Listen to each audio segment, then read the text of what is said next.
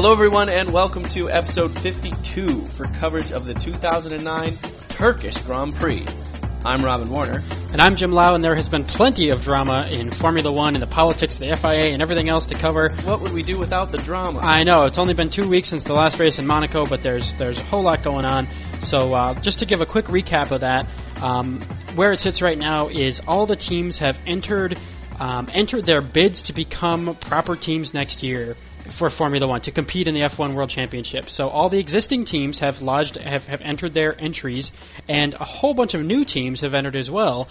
Some names we've heard of before, like Team Lotus and Brabham and ProDrive. Some names that are sort of coming out of nowhere, like we mentioned, the Lola the car maker. It's been really interesting, Speed. And unfortunately we don't have like a rundown of every single one to go in depth on that. But the fact that there's so many is really something.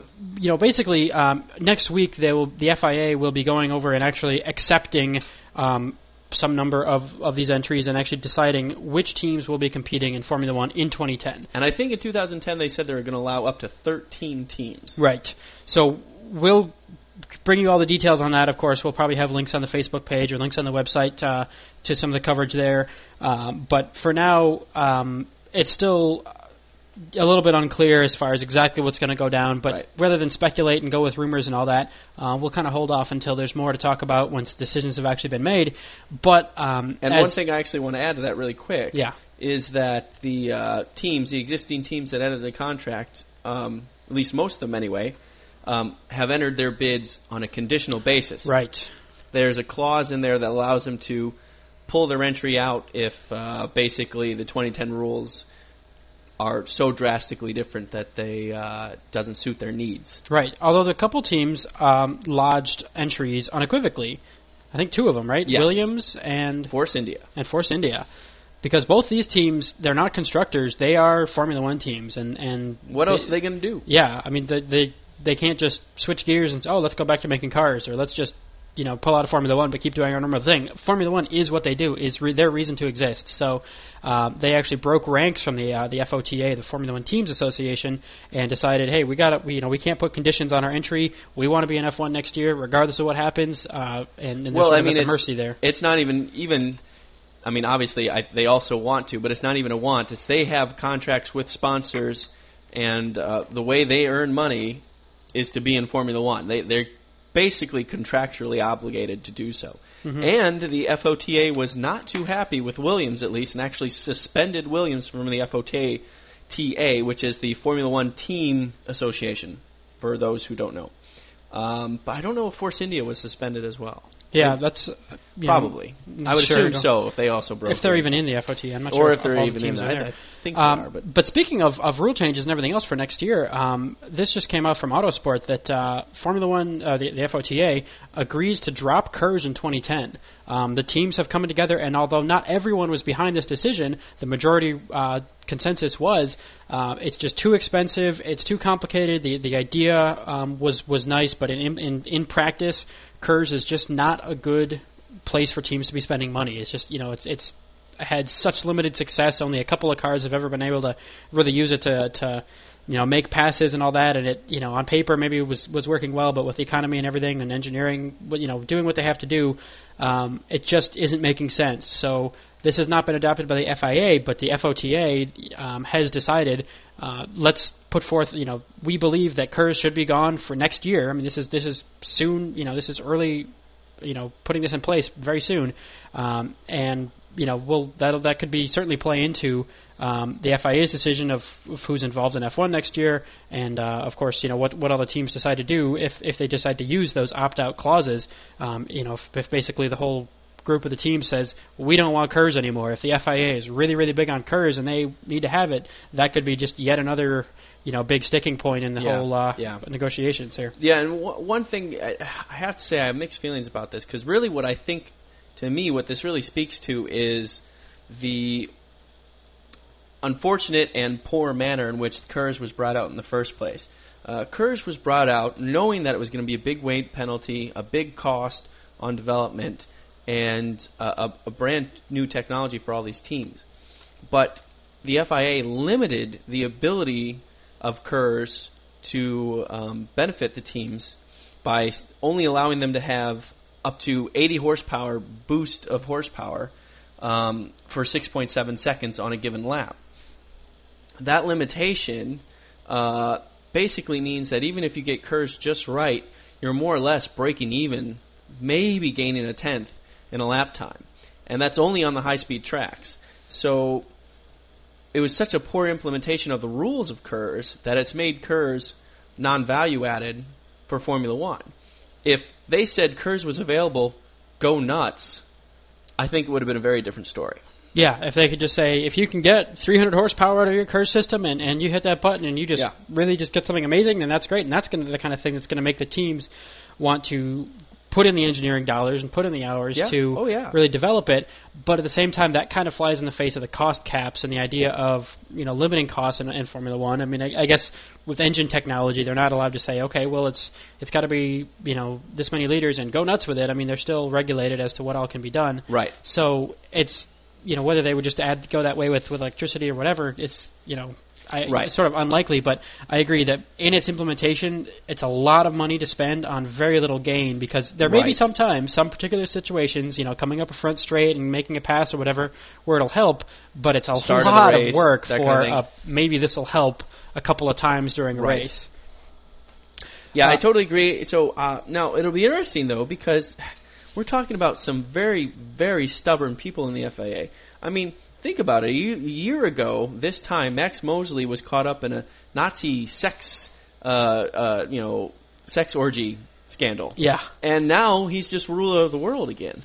And Bernie Ecclestone is still, as arrogant and stubborn as ever. So I don't know. The Formula One team is being aligned in this decision. I don't know if that's going to carry much weight or not. Yeah. So, like we say, in a week's time is the actual decision. We should be press releases and everything out. And how's it go as the sands continue to pass through the hourglass?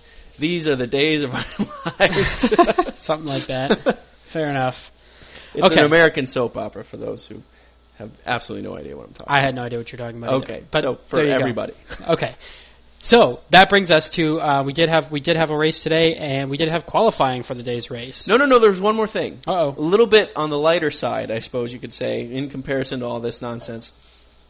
As you know, the McLaren Mercedes team has not had the best year thus far. Right. And Brawn GP has had quite a bit of success. The interesting thing is both cars are powered by a Mercedes-Benz engine. And Mercedes is starting to wonder if the wrong team is the works teams here. And not really, but what I'm getting at is Mercedes-Benz is seriously considering putting the three-pointed star and Mercedes-Benz livery on the Brawn GP car and paying for it. And that's kind of a big deal in the sense that, I don't know, how would you take that if you were McLaren? Yeah, well, it's interesting because it's not like a team like Ferrari or Renault where the works car is, Renault builds the engine, Renault builds the gearbox, Renault builds the car. That is a Renault car. Whereas McLaren Mercedes is a McLaren body and, McLaren car design and Mercedes power plant.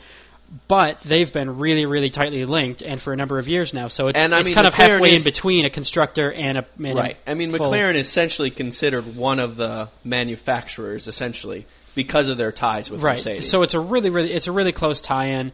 But at the same time, it's not like Ferrari, all of a sudden putting the prancing horse on, who's the the STR Force Indias or whatever. Yeah.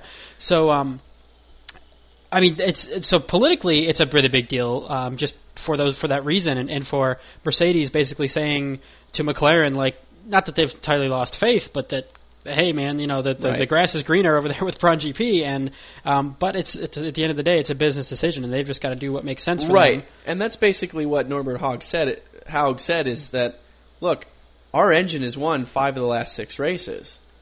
Why are we not? We can't do wrong by Mercedes to do right by McLaren. Right. You know what I mean? So it's an interesting thing. So keep your eye on that Brawn GP car. There might be less paint on that car next weekend. So yeah, but also it could be. I mean, it's a good thing for Brawn. I mean, not that they need the help, but obviously having a title sponsor potentially signed on like that is definitely good for the team. And can get income going there and to keep everything going. I mean, you remember that early in the year, after the fallout with Honda and all that, Jenson Button had to take a pay cut to stay with the team and all this stuff. So having not only just having good results, but having money actually coming in to back that up is definitely going to be a good thing for Braun GP, and they can continue to go forward. And hopefully, this isn't just a flash in the pan of they just happen to get the rules right at the right time, and then later this season or next season it goes back to business as usual.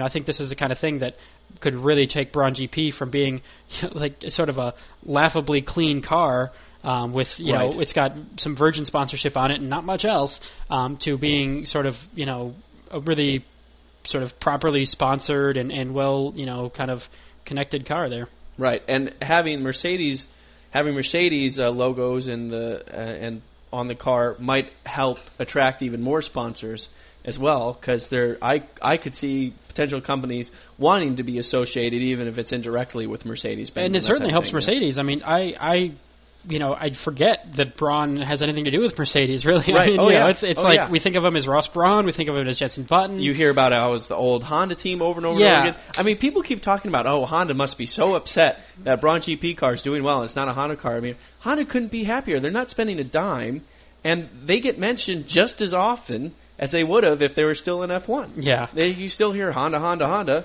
win, win, win, yeah. Braun. I mean, Honda, it's whatever, yeah. So they couldn't be happier. Honda's like, sure. Yeah. Okay. All right. So qualifying, this is Turkey. This is very, very different from Monaco. This is a fast track. You've got flowing corners. It's Felipe Massa's best friend, this track. It is, and I actually predicted Felipe Massa would do really, really well and end up on pole. How'd he do? He's 7th. Ooh. Hey, who went faster than Massa? He was in a red car too. Your boy Kimi Räikkönen. Yeah. There you go. What? All right. So the usual suspects in Q1 with Sebastian Bourdais, Fisichella, Sebastian Buemi, Hamilton, Nelson Piquet in the Renault, Lewis Hamilton, Lewis Hamilton out in Q1. The typicals. And the last race, it was because of a crash. This time he just couldn't get the car around the track fast enough. And he who was ahead of him? Scrubbling. Kovalainen was well and truly ahead of him.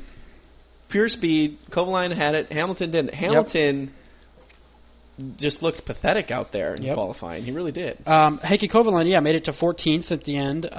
Adrian Sutil moved on to Q2. Good for him in the Force India. Timo Glock 13th, which was a shame because Jarno Trulli actually ended up 5th. So it was kind of a poor performance from Timo. Just couldn't quite get it right. Kaz Nakajima 12th for Williams, and Nick Heidfeld just missed out on moving on. He ended up 11th. So he was fastest of the Q2 guys. Yeah, just a few hundredths off his teammate there. And then, I mean, so everyone else, I mean, Sebastian Vettel on pole, just had a stellar lap. I mean, he was light on fuel, but he owned the pole. And not very light. I mean, he was a couple laps lighter. But by over a tenth. He really timed it just right. He sort of pulled a Braun GP in a way, going across the line with a couple seconds to go to get the absolute last lap and best, rubber on the track and all those conditions like we talked about. But you have to say, I think Red Bull just really got it right. I think, and if you look at this qualifying, this really does, I think, kind of nicely place where the true speed of the different cars are. Because you have Red Bull in first and fourth, with Mark Webber qualifying fourth place in the Red Bull Renault. Jenson Button and Rubens Barrichello, in the middle with qualifying second and third. Which really, in my mind, I think that's pretty accurate, that the Braun cars and the RBR cars are quite good and very close to each other. Then you have Jarno Trulli sticking his nose in fifth, and then the two Ferraris that are starting to get a little bit better with Raikkonen and Massa, sixth and seventh. And then, poor old Fernando Alonso still working hard to keep the Renault in the top 10. Driving, well beyond what the Renault is actually capable of. Yes, which I would like to point out at this point, that we point out all the time that Fernando Alonso is really good. Viva Spain. Okay. And then also Nico Rosberg in ninth for the Williams. Yes, he actually was able to, it's not a great qualifying performance, but relative to his practice, and all that, it's actually reasonable. Again, I don't know what it is that Williams. I think it's Williams builds a decent car, and then on really light fuel roads, oh my goodness, my voice just isn't working. Really light fuel loads, Rosberg can just really man up and get some wicked laps in. So he's always really fast on Friday practice. And that never really translates in Saturday qualifying, and especially thus far into race finishes. But last race in Monaco, he turned it into a pretty decent result, and again, qualifying in the top 10, that's not bad. And again, considering his teammate was out in Q2 in 12th place, I mean, that's pretty reasonable. Yeah. Alrighty. That was qualifying. Let's move on to the race.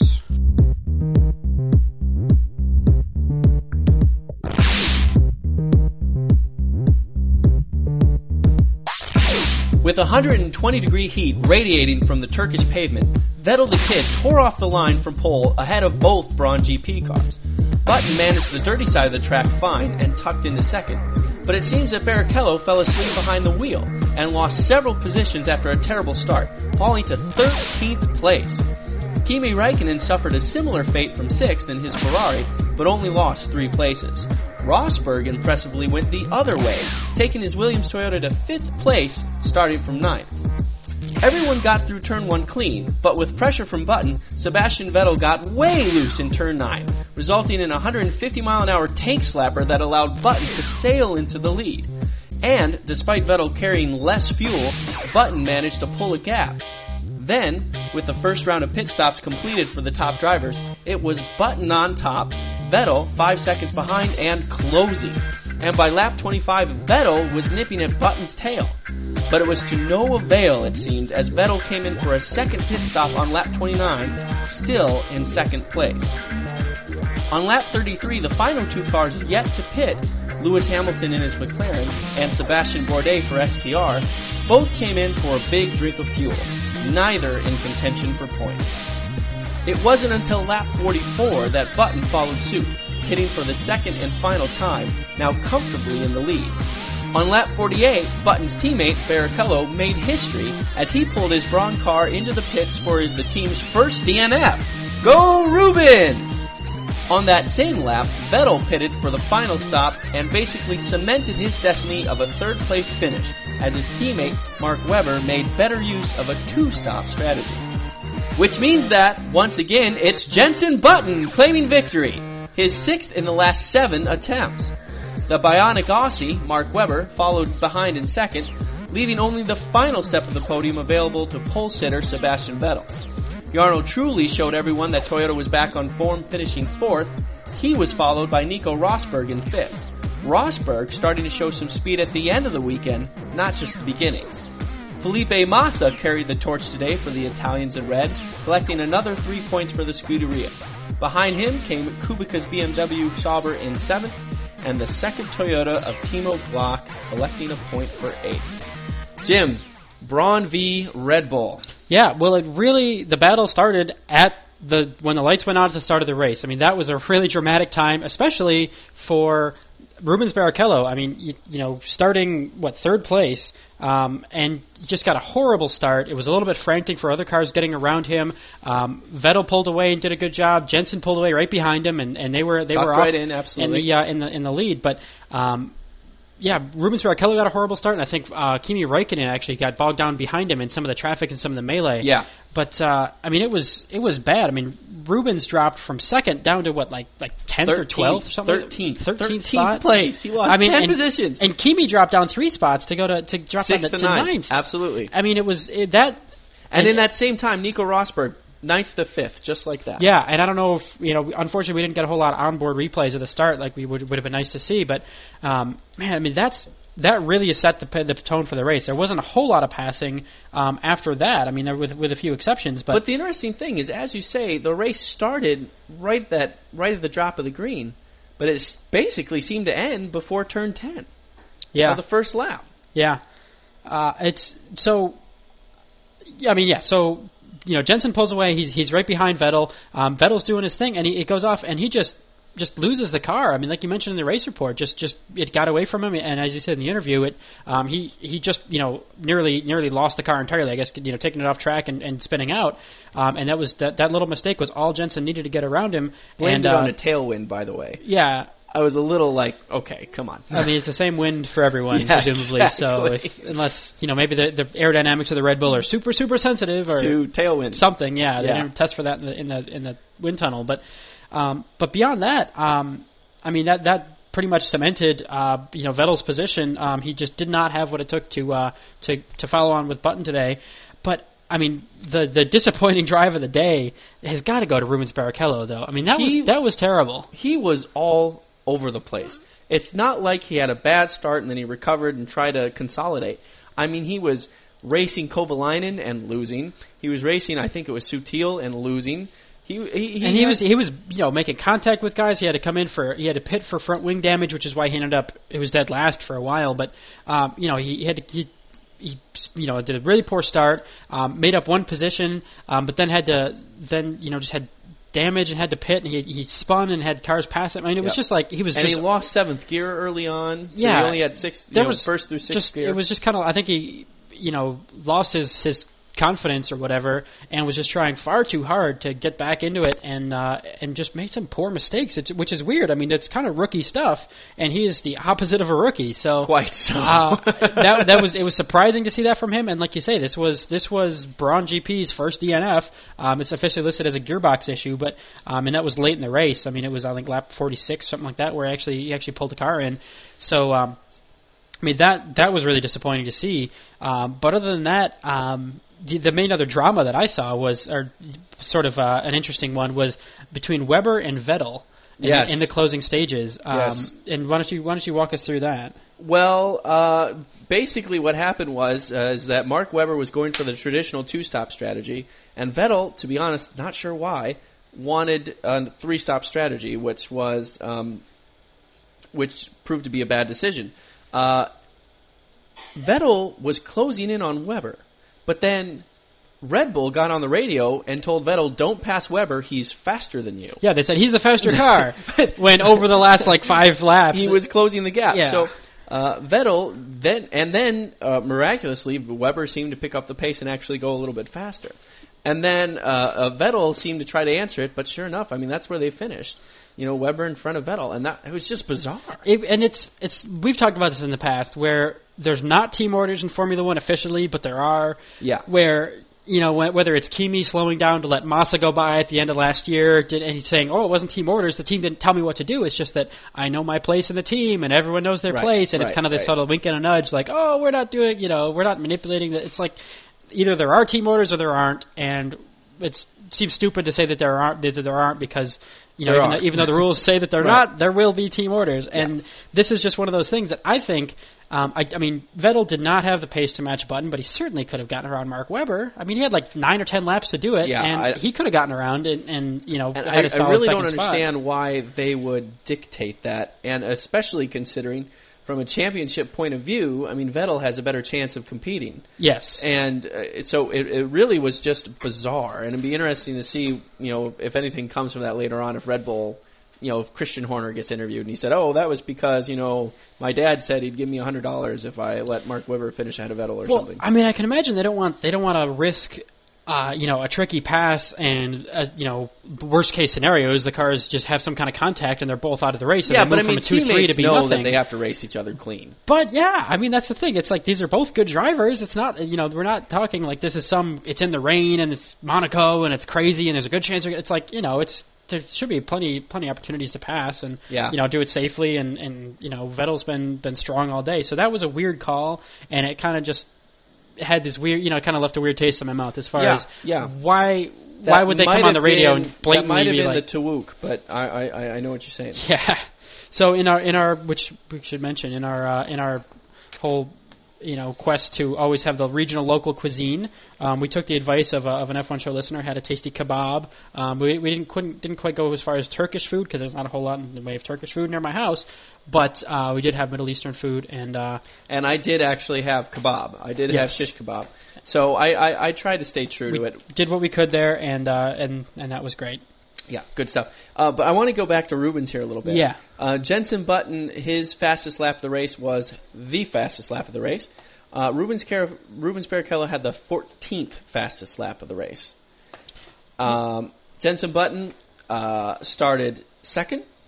was in first place by the end of the first lap, and except for the first round of pit stops, never gave that lead up.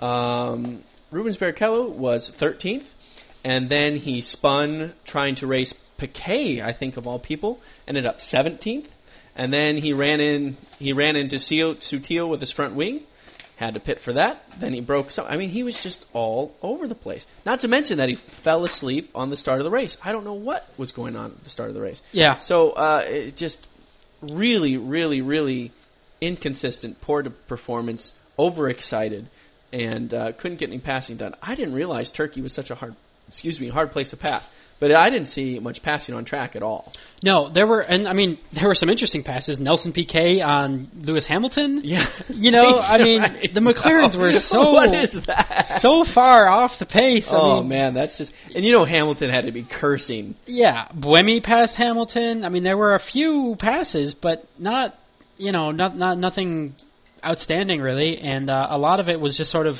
continuing on and try to do the best they can with pit strategy and all that. And I read the just while you're talking there the post race interview with the Red Bull guys, and no one really mentions it. There's Mark Webber's got his deal, and Vettel, Mark says at the end of the race we turned the engine down and brought the car home, like admitting, we weren't going 10/10 at the end, we didn't have to.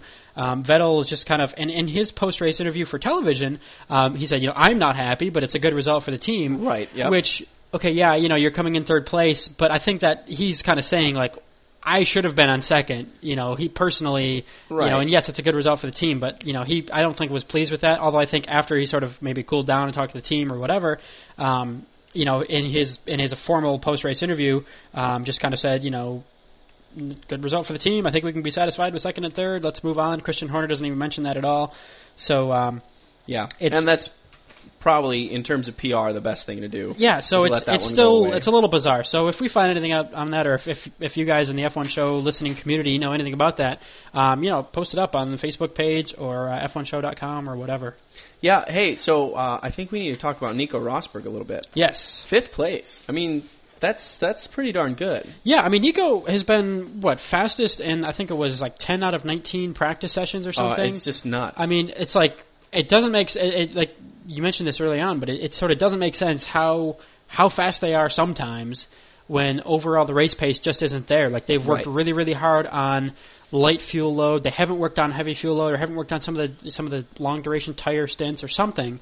But they've had continuous, like, it looks really good in Friday practice, or occasional fastest lap, or real good single laps, but just haven't put it together for the race. But for both Monaco and Turkey, they're starting to get some results. As I believe Monaco, he was 6th. But he's collecting some pretty consistent points now. Yeah, like you mentioned, he's 5th today, and it actually puts him 7th in the championship. I mean, Nico Rosberg has 11.5 points, which puts him ahead of Felipe Massa and Fernando Alonso. Not bad names to be in front of. Yep. And Raikkonen and Hamilton. I mean, it's like, he's sort of not up there with. Actually, literally, he's behind the Brons, the Red Bulls, and the Toyotas. He's the best of the rest, or whatever. Right. So there could be. I mean, that if they can keep doing what they're doing and sort of changing what they're focusing on a little bit and prioritizing a little bit better. I don't know if we could see a win out of them this year. I mean, the Brons are so strong, and the Red Bulls are right there. But a podium, sure. Yeah. I mean, that seems reasonable, especially when Barrichello just shoots himself in the foot at the start. And you have to keep in mind that I think Williams is genuinely the best of the small teams. I mean, they are a small team by really just about every imaginable measure in terms of money spent, number of employees, all that kind of stuff. They don't have any direct manufacturer money, and they don't have the budget and the resources the other teams do. But what they have, I think they make a lot out of a little there, and I think they have a lot of passion. I mean, they've been in this. I mean, it's the FW30. They've made 30 cars. They've been in the sport for quite a long time now, and I think they work really hard. And I think.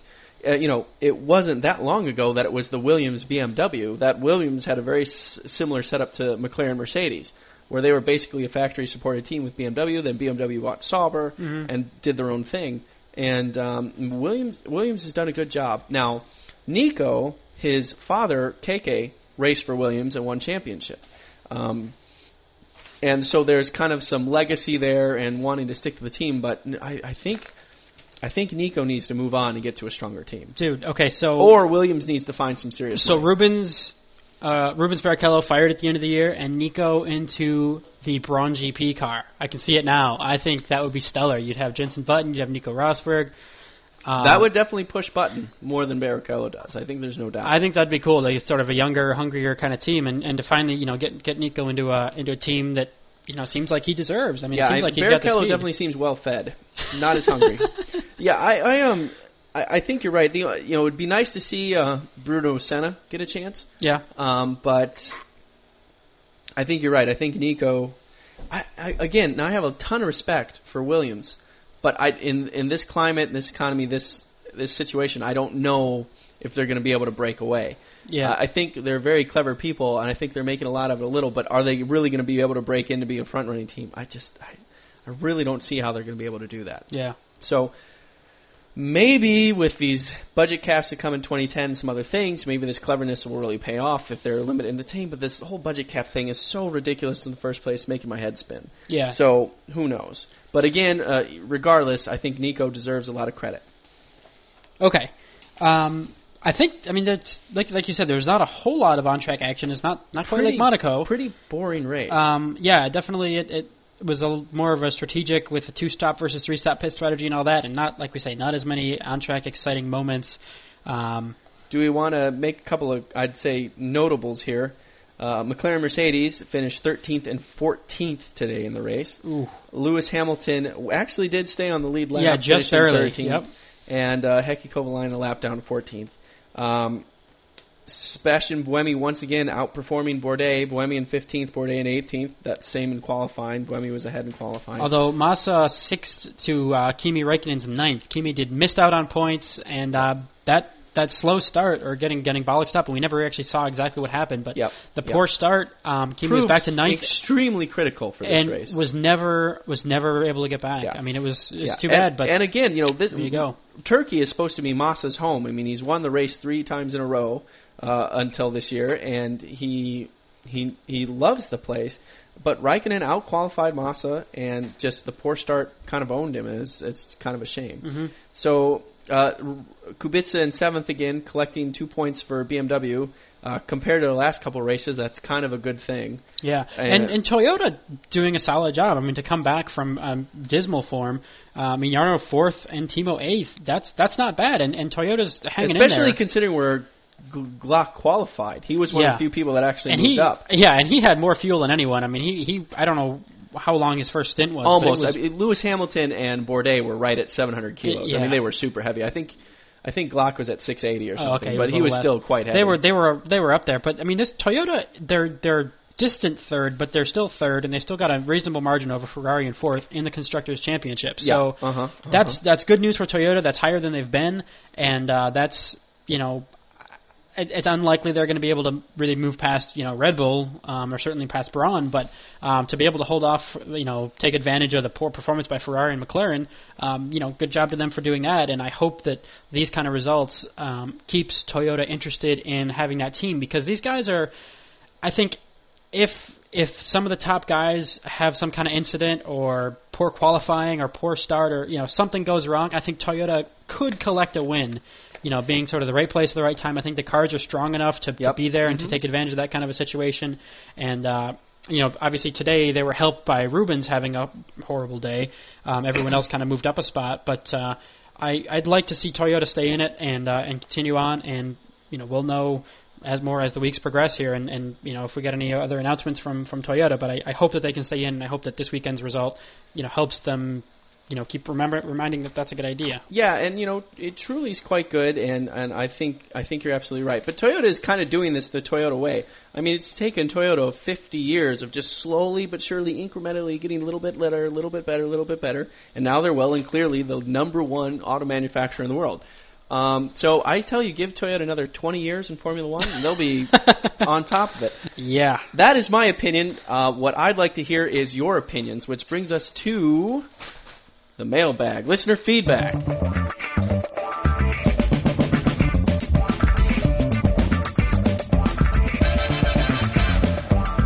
Yes, listener feedback, and we have bunches, and a lot of it is going on the Facebook page. Brilliant. It's absolutely fantastic. Yes. I get so happy reading this stuff. You guys are smart folks. Yes, and we've got nearly 300 fans on the Facebook page, and if you're not part of that, just go to facebook.f1show.com. Are we going to start getting royalties from Facebook? Because, I mean, we're totally hooking them up with folks. I don't know, but I think, Facebook's got millions, bajillions of people, so I think the 300 people we have isn't doing a whole lot there. But well, hey, come on, it's more than they had before. That's all I'm trying to say. Yeah, right on. So a couple of, we were talking about, instead of this whole medals versus points and all that, James Thomas had a comment, hey, winning drivers should get a Coke, and they can head down to the local store and buy themselves a Coke, Hey, forget medals, forget points. The F1 show supports that idea. Oh, yeah. So, although, we've got, some additional feedback, Peter Oliver says, the Kimi thing, if it motivates, if that's what's motivating Kimi, it's not working, so we need something else. We've got, a lot of people, actually a fair number of comments to the effect that this whole Jenson Button Braun GP thing, we're over it. It's old already. See, it's not to me. I don't understand that. I mean, come on, guys. This is not, the Schumacher, Braun, Ferrari area where year after year after year, is it possible that someone else might win other than Schumacher? Yeah, and we had a race for the lead today. A beautiful, wonderful Cinderella story. And look how genuinely happy Jenson Button is. I mean, he's so happy, so elated. This is his 9th season in Formula One, and he's finally getting to live his... He's been dreaming about this since he was 20. Yeah. The guy's got a beard and kids and grandkids and nieces and nephews and mouths to feed. And he finally gets his break to be Formula One world champion, and he could not be happier. He's on top of the world. He's chopped to bits, whatever that means. Chonked to bits. Chunked to bits. Yeah, he's chuffed. Chuffed with an F. Fine. I mean, I couldn't be happier for him. And plus, I mean, he drives beautifully. It's not like it's this like calculated Teutonic thing from Schumacher. He really drives beautifully, and I think it's great. Yeah. So as James Payne was saying it's getting old. Dave Stevens kind of says the same thing, and actually Paul Peard's got a little bit more negative comments, sort of, which ends in R.I.P. Formula One, may it rest in peace. But basically, he says a white car winning all the time isn't much better than a red or silver one, which we've kind of addressed that. Right. He says F1 is on self-destruct. It's like 500 GP bikes. The sport all but died and got reinvented as MotoGP, for the better probably, but it certainly isn't the same. And he continues to say, I think the time has come, and it isn't going to be small changes in the tires and a battery boost button that do it. I agree. I don't think it's, the curves and the tire changes aren't going to be what does it, but all these new teams potentially coming in, kind of a shake-up in some of the constructors. I think there could be, enough new interest. USF1 getting in there and getting some of the American market on board. Yeah. Some of the, sometimes a recession or economic hard times can take the companies that were just funneling money into it and not really thinking about it, can take a second look at it, and it can kind of make people hungrier, make the teams, make the money behind it. If it's tighter, they're going to focus more on, we need to get some results, and maybe, I don't know if they can dump more money in it, but spend the money more wisely and maybe trim the staff. I mean, a lot of the places are trimming down costs and getting rid of people, but they can make better cars. Think about what's so cool. What was so cool about Formula One for such a long time was it's the pinnacle of technology. These cars can do things that no other cars can do. And these teams do these clever, amazing bits, and they have cars with 6 wheels and, all sorts of, like, automatic leveling and, like, the BAR car that had, drive axles in the front to avoid, brake lockup and even torque distribution, all this cool stuff. And they just ban and regulate and tighten the restrictions, all this kind of stuff. I'm with you that Formula One needs a change, but it doesn't need a change, in my opinion, in price caps. It needs a change in smarter rules and less rules, allowing more creativity. We've gotten to this point where people think this is happening in NASCAR, and IndyCar is basically a spec series, and NASCAR is getting tighter and tighter and tighter. And they think it's like, now we have all this modern technology and CFM and wind tunnels and all this kind of stuff, that we need to just tighten the regulations. It's like, no, we need to go the other way. Give people really tough challenges, like Jim and I kind of beat to death. You get this much fuel, see what you can do, or, these many things. And if you want to control costs, you don't do it by saying you can only spend $60,000. That's like, it's like, Max Mosley is, the dad with 10 children. Each children saying, I need $30 to go to the movies, and Max Mully says you only get $10, and share a car with your friends. Like, what you do is, if you want to save money on wind tunnels, have a Formula One wind tunnel and let each team use it, 1/10 of the time or 1/13 of the time after next year. Limit testing, limit these things. Don't just restrict the car to the 9th. I just don't understand it. Yeah. Sorry. I'm soapbox. Sorry. Yeah, I mean, we've like you say, we've gone on about it before, but I think it's still it's relevant, and yeah, I mean, hopefully the changes that come over the next week with new teams signing on and some of the old teams potentially leaving and all that, hopefully that helps and that is right. But that being accomplishes some of this. But it's still love not Formula One. It's not a drastic rewrite or anything like that. But that being said, I still love Formula One. Yeah. I don't want it. I don't want it to fail. I just, you want it to be better, but I still enjoy it. It hasn't gotten to the point where I don't enjoy it anymore. Right. And, I mean, we watched the Indy 500, a couple weeks ago on the same day as Monaco and all that, and that's one of those where it's just like, I'll watch one race a year, but beyond that, it just isn't interesting enough for me. And some of the point of Formula One for us, anyway, for me, is there's differences in cars and the difference technologically, and what can Adrian Newey do with the rear end of a Red Bull car, and how can they make a diffuser work, and how can they get the aerodynamics to do their things, and it's there's a place for a spec series. Some people just I just want to see it to be all about the drivers and all that, and there are series that's the whole point is everyone's got the same car. There's series with rewards weights and all kinds of things like that to equalize it. That's just not F1, and I think there is still going to be a place for F1 and its way of going, at least for, I don't know, another 5 years or something, and who knows, maybe beyond. But that's the key too. Is it's not going to be better just by throwing volatility at it. I mean, we've said this before. We already had some pretty serious rule changes for 2009. You can't reinvent the wheel every year. There's no way any team can keep up or not lose interest. Right. You know what I mean? That's a big part of what the FOTA is saying. It's like, listen, if you want to do some of these rules, fine. 2011, 2012, give us some time to move and change and deal with this. We're dynamic, but we're not that dynamic. I mean, these teams are hundreds of people now. They can't just turn on a dime.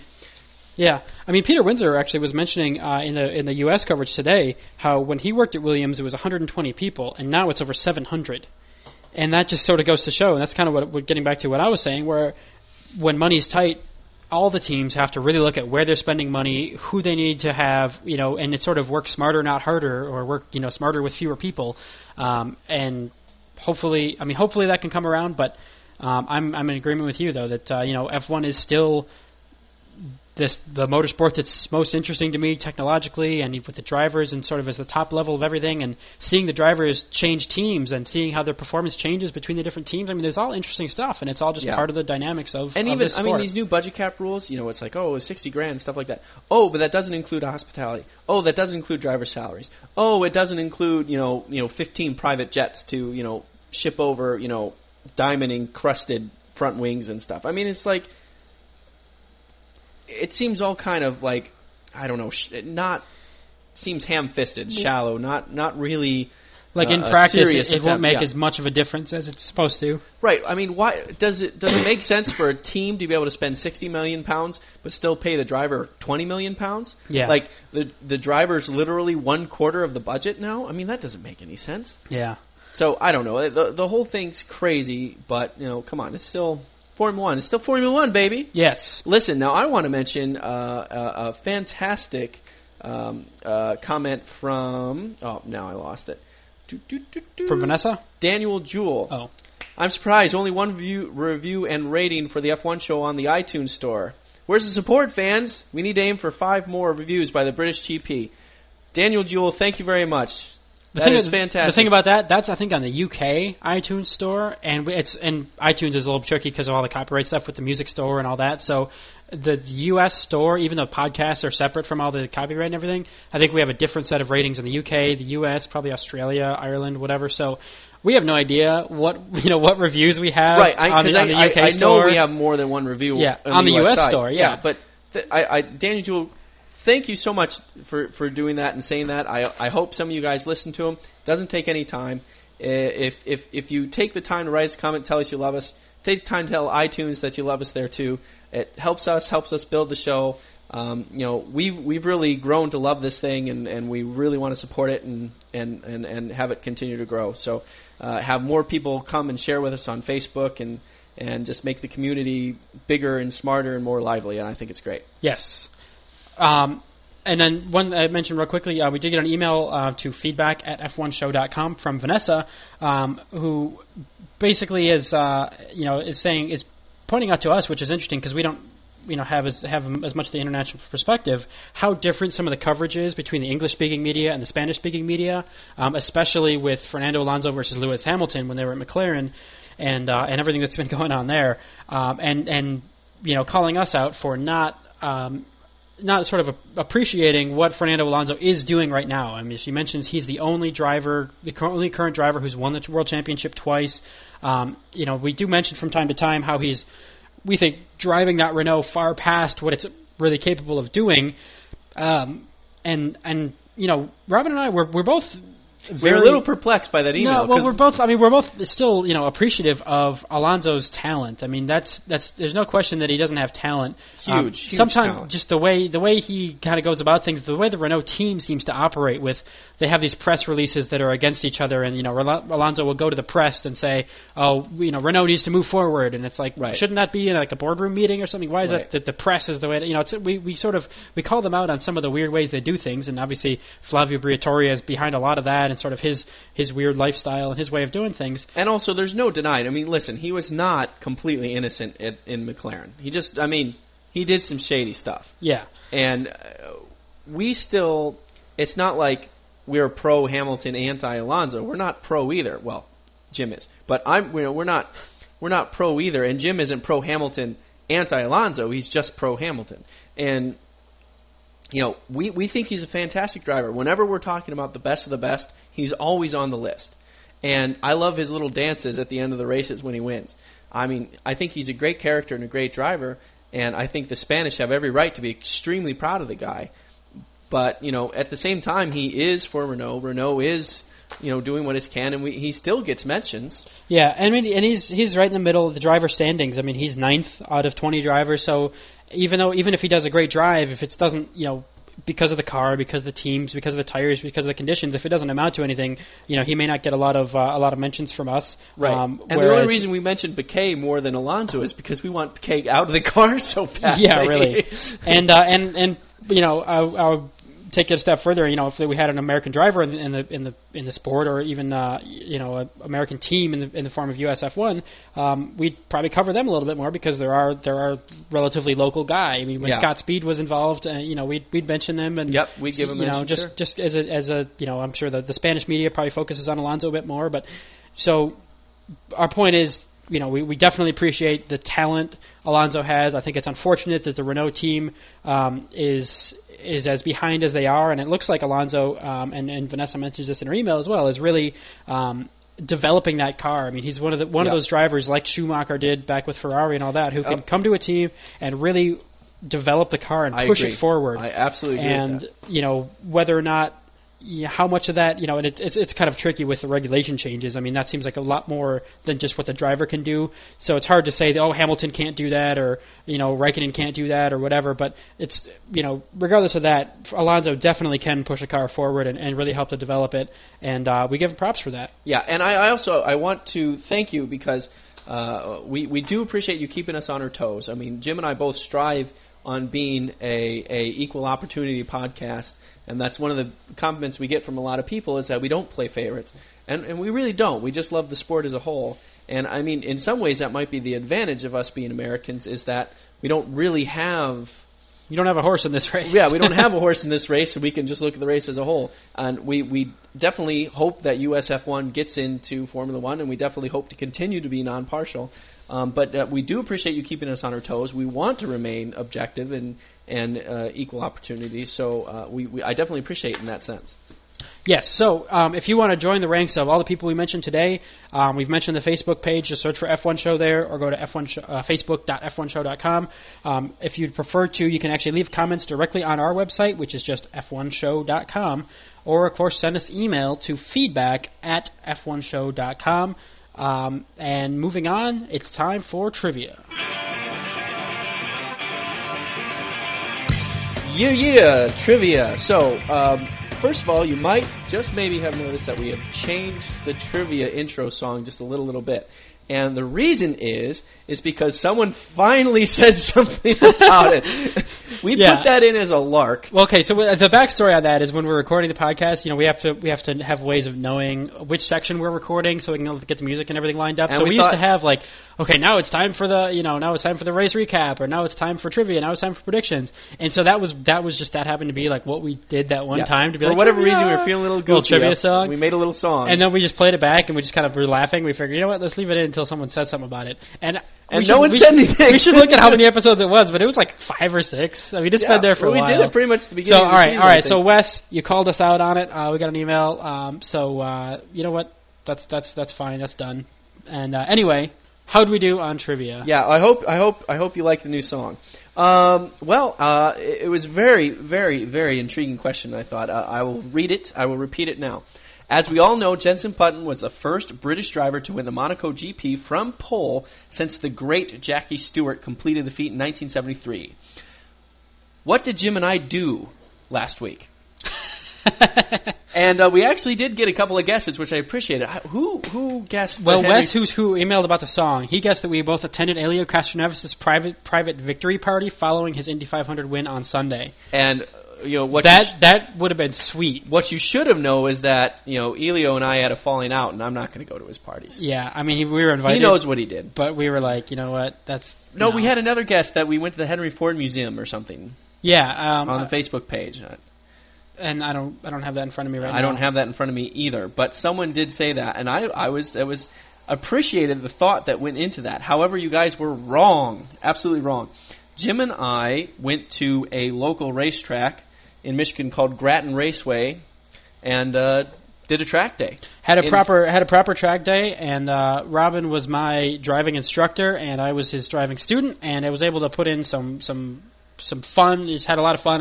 He took we took 7 seconds off my lap time there. Oh yeah. I mean, I'm a novice. I'm no amazing driver. I'm whatever.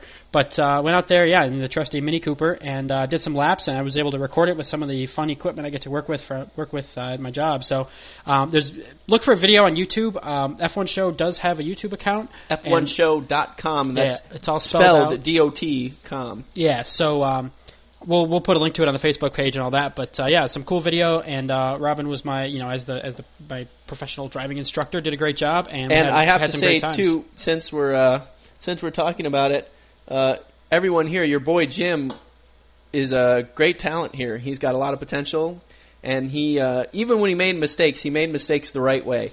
And I always felt comfortable with him in the car. We had a fantastic time. We went through a whole lot of breaks, which means we had a good time. And had new fronts and rears on the Mini. Yeah. So great times, and it was kind of an oddball trivia question, and we basically what it came down to within a weekend that jam packed with putting brakes on the car for the track day and watching the Indy 500 and doing Monaco and making croque monsieur and everything else it took to driving most of the way across the state to get to it. We basically didn't have time to do all the research into a proper trivia question, but that has all changed, and so thanks for the people that did guess. But we have a more realistic trivia question for you this week. Okay, so here it is, and we've been talking about this actually quite a lot today, is this whole thing with Jenson Button in Braun GP is starting to get kind of ridiculous. 6 races out of 7.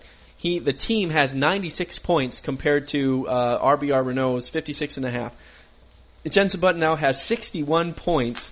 His nearest rival is his teammate with 35, and his nearest real rival is Sebastian Vettel with 29 points. So that's a 32-point margin he's got right now, and there's still, 10 races to go, 11 races to go? Yeah, 10 to go. So if you were to just, progress this line on the glass, I mean, Jenson Button's going to absolutely own this thing. So that got me thinking. What was the biggest margin of victory for this Drivers' Championship in Formula One history, and who won that championship? That is the question. Now, I have a feeling that this one actually isn't going to be quite as challenging as some of the others, but I thought it was very pertinent for what we see here going on today. And one of the questions is Jenson Button going to beat this record that currently holds? Yes. So that once again, it's the biggest margin of victory for the Drivers' Championship and the Formula One World Championship. and who won that championship, and what year did it happen. Let's throw that in there too. There you Another go. threefer. Three banger there. Okay, there you have it. Let's move on to predictions.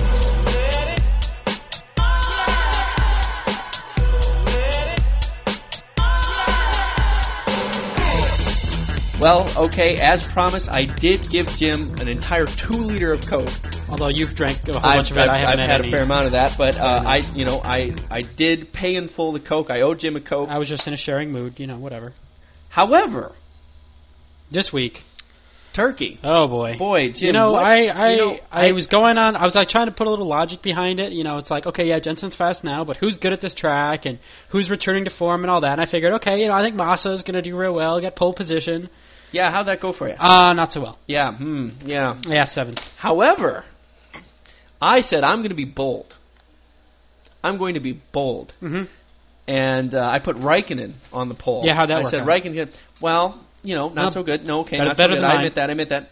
But he outqualified Massa. Yeah, and Massa's so supposed to be the you're Turkish king. closer than me there. So boom. Fair enough. And I think I had, what's his name again? Jensen Button on the win. Oh, what? Man. Oh, what? Man. Yep, there you go.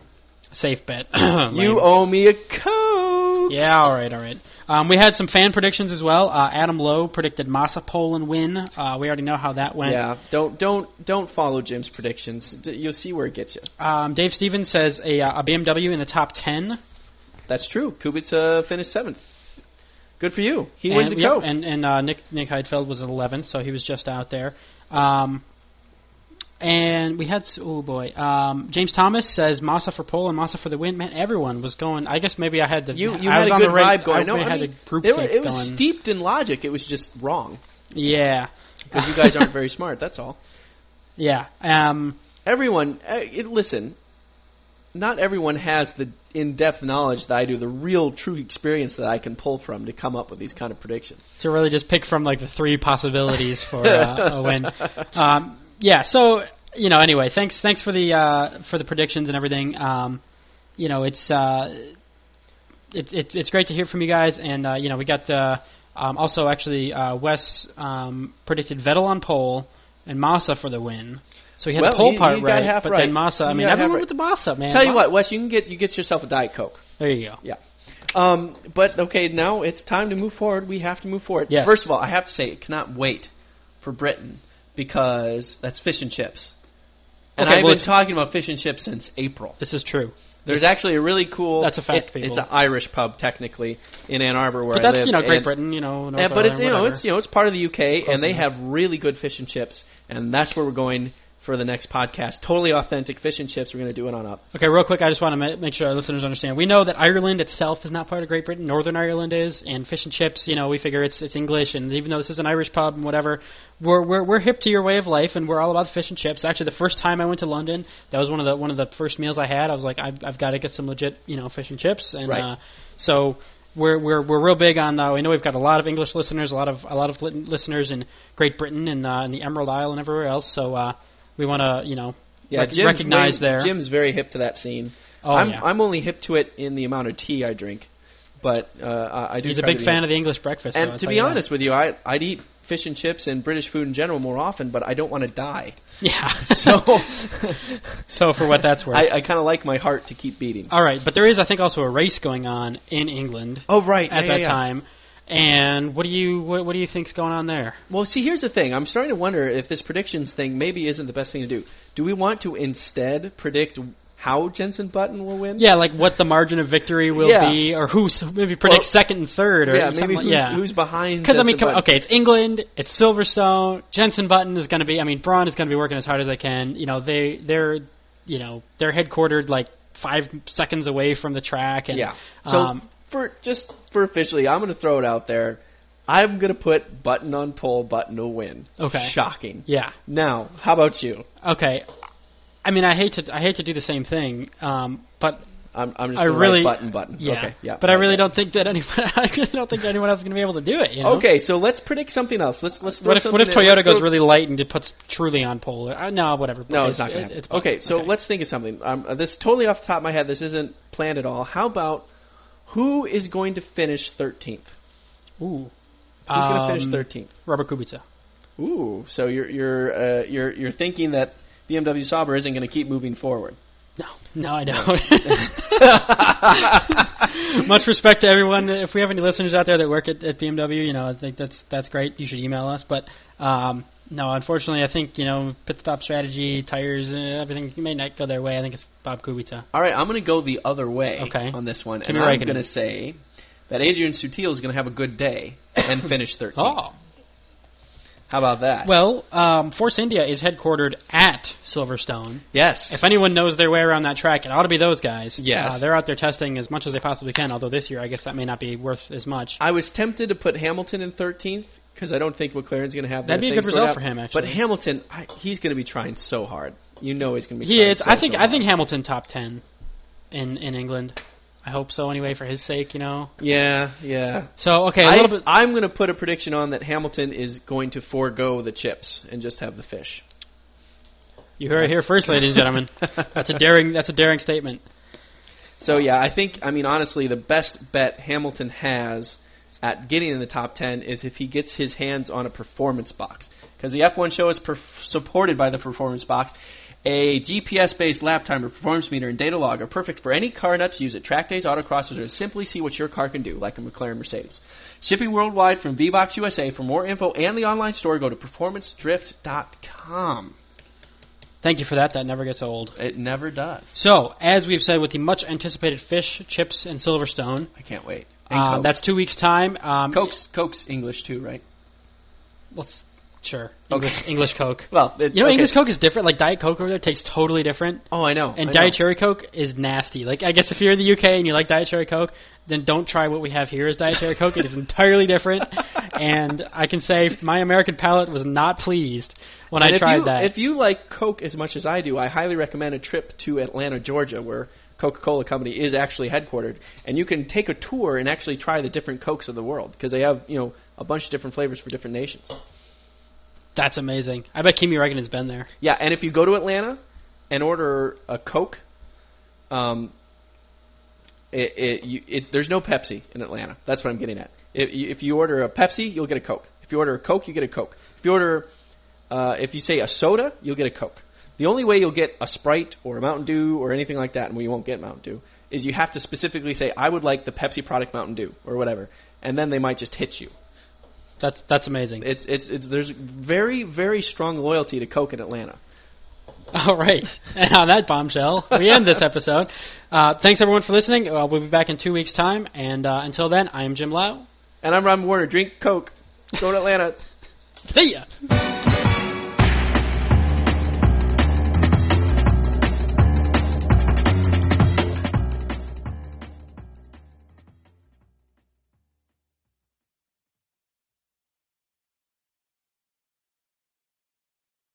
Trivia.